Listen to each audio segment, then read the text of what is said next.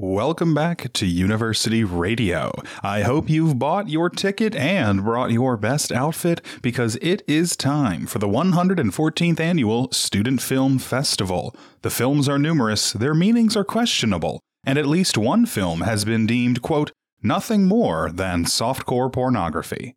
As always, this event is students only. All faculty have been banished from campus for 24 hours. While certain ruffians are taking this chance to leave their mark on campus, the noble pursuers of visual mediums are gathering in the auditorium to view what is promising to be the most exciting film festival in decades. I'll be heading over there in just a few moments, where myself and Pat will be talking you through the red carpet. First, though, please enjoy this brief pre-recorded news segment. Faculty are asking that the owner of the mysterious coffee plant in the center of parking lot 4C please retrieve it. Though no human has, as of yet, consumed the beans, it has aggravated the local squirrel population, who appear to worship the plant as a god. The bean has quickly skyrocketed to the top of the squirrel economy and is now worth more than the peso. If this continues, economics professor Johnson has predicted that this could quickly spiral into a full-on squirrel economic disaster.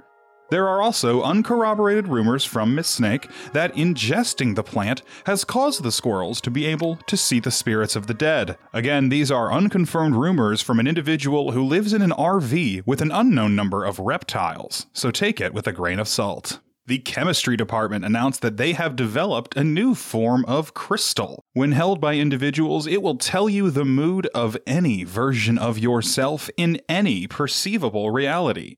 Are you mad? Somewhere in the multiverse you are. Are you happy? Yes, in literally infinite universes. But you're also sad an infinite amount of times. It's a real catch-22. If you'd like your own infinity emotion crystal, swing by the chemistry department. They are begging for people to take them. I've acquired one, and have to say that a lot of versions of me are really enjoying the new season of The Circle, though I myself just couldn't get into it. Have you ever heard the beautiful sing-song call of the seagulls? Do you hear the sound of rushing waves as you close your eyes to sleep? Then either you've fallen through a wormhole to the Bahamas, or the brand new Pirate Club may be for you. Learn from licensed privateer Mary Hansen how to tie knots, sharpen your sword, and board an enemy vessel for their sugar and rum. They'll meet every second Friday of the month down at the Alumni Creek Park. If you've ever thought about disrupting maritime trade, then Pirate Club is for you. Avast!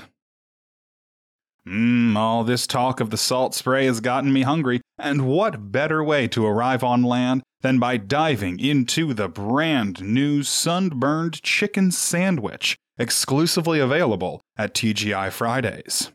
To celebrate the successful launch of their first manned space mission, TGI Fridays is proud to bring you the very first chicken sandwich cooked in the direct heat of the sun. Their brave sandwich knots have touched the face of God, and have brought back a delicious sandwich piled high with lettuce, tomatoes, bacon, and extra sharp cheddar cheese.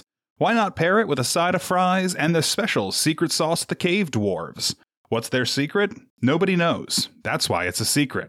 TGI Fridays. They're literally the only constant in my life. Thanks for that, Blake. We are here front and center in the parking lot next to the auditorium for the opening ceremony of the 114th Annual Student Film Festival. I'm joined, of course, by our resident culture critic, Pat. Pat, what have you thought about the festivities so far? Well, Blake, I can assure you that tonight is going to be an exciting night for cinema. We've got documentaries, romance, and short films, and that certain je ne sais quoi that can only come from movies with puppets. I've heard some exciting things about the puppet category this year. Best in Felt is of course always coveted, but rumors are that Miranda Hopley's To Kill the Seamstress, which looks at the brutal treatment of puppets in the 1970s, may take home the big prize tonight. I've heard the same thing, Blake. I've heard the same thing. Looks like sophomore actor Nigel Delamere has appeared on the red carpet. He is probably the hottest actor of the year. Everyone wanted this man for their film. Everyone. Some say it's because of his lightly coiffed hair. Others say it may have something to do with his ability to know anyone's true name. Truly a mystery. And of course, no red carpet at the university at the top of the hill would be complete without local icon the Margarita Night. Perhaps we may have a chance for a brief interview in a while, but regardless, it is now truly a campus event. So many heads of student organizations, so little time. Grand Admiral Stephen Clemens, head of the Commuter Lounge Alliance, it's always a big deal to see them here on campus after regular school hours are done. And of course, our favorite alumni, David Hayter. The stars have come out in droves, there's no doubt. We're going to quiet down now and take our seats, but make sure to check back next week for our full coverage. A quick update from the Campus Center. An on-the-loop cover of Good For You has been playing non-stop for 42 hours. Campus Center staff have no issue with the song, they just want to point out that too much of a good thing is still too much. Oops, sorry.